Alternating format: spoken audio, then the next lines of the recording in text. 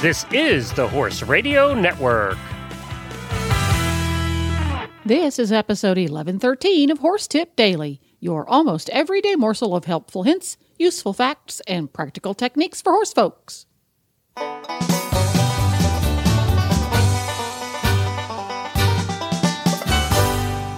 Greetings, horse people. Coach Jen here, and thanks for tuning in to Horse Tip Daily.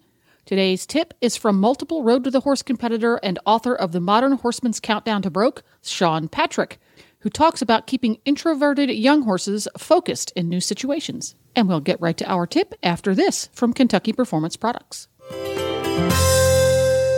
The horse that matters to you matters to Kentucky Performance Products. Are you worried about digestive disorders such as colic, diarrhea, and ulcers making your horse sick?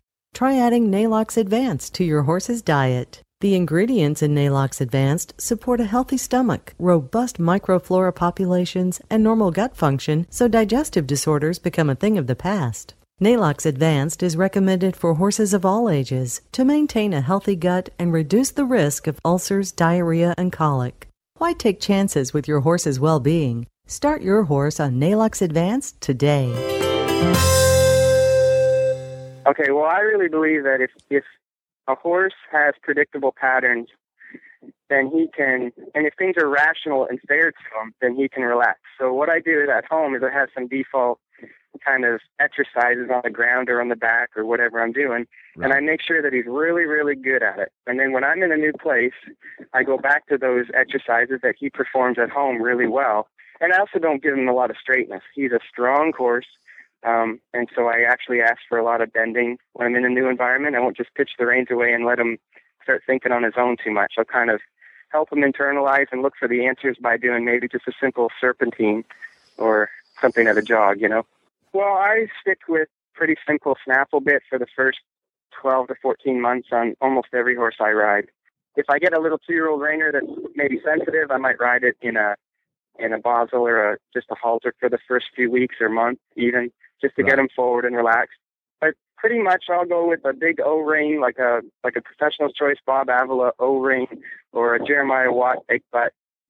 Just a simple snaffle, not too big, not too small, nothing too fancy. Sweet iron if I can, with a nice leather head stall. And then I use a rope ring. I actually make them myself and sell them on my little store. I use a rope ring set with slobber straps for the first few months, and then I'll go to split leather. But yeah, I just stay with a snaffle, and then from there I can either go to a Basel or I can even go to a correction bit. The Basel helps teach them a little bit of leverage because it lifts the bottom of their jaw a little bit. And some horses that don't like being in that leverage trap can really benefit from a few months in a Basel or even a couple of years. Also, it can help the rider kind of focus more on their seat and their leg cues. So I actually like my horse to be nearly bridleless before I put a correction bit in. I don't want to ever reach for more pressure of their mouth to teach something. I want to have it taught and then use that more as a signal bit. So even when I go to a correction bit, I want my horse dead broke on a snaffle and on my seat. If you don't use your leg, seat, and weight, and you rely just on your reins and your hands, then that's all the horse will ever pay attention to. Well, there you have it. You can find links to today's guest as well as lots more tips at horsetipdaily.com.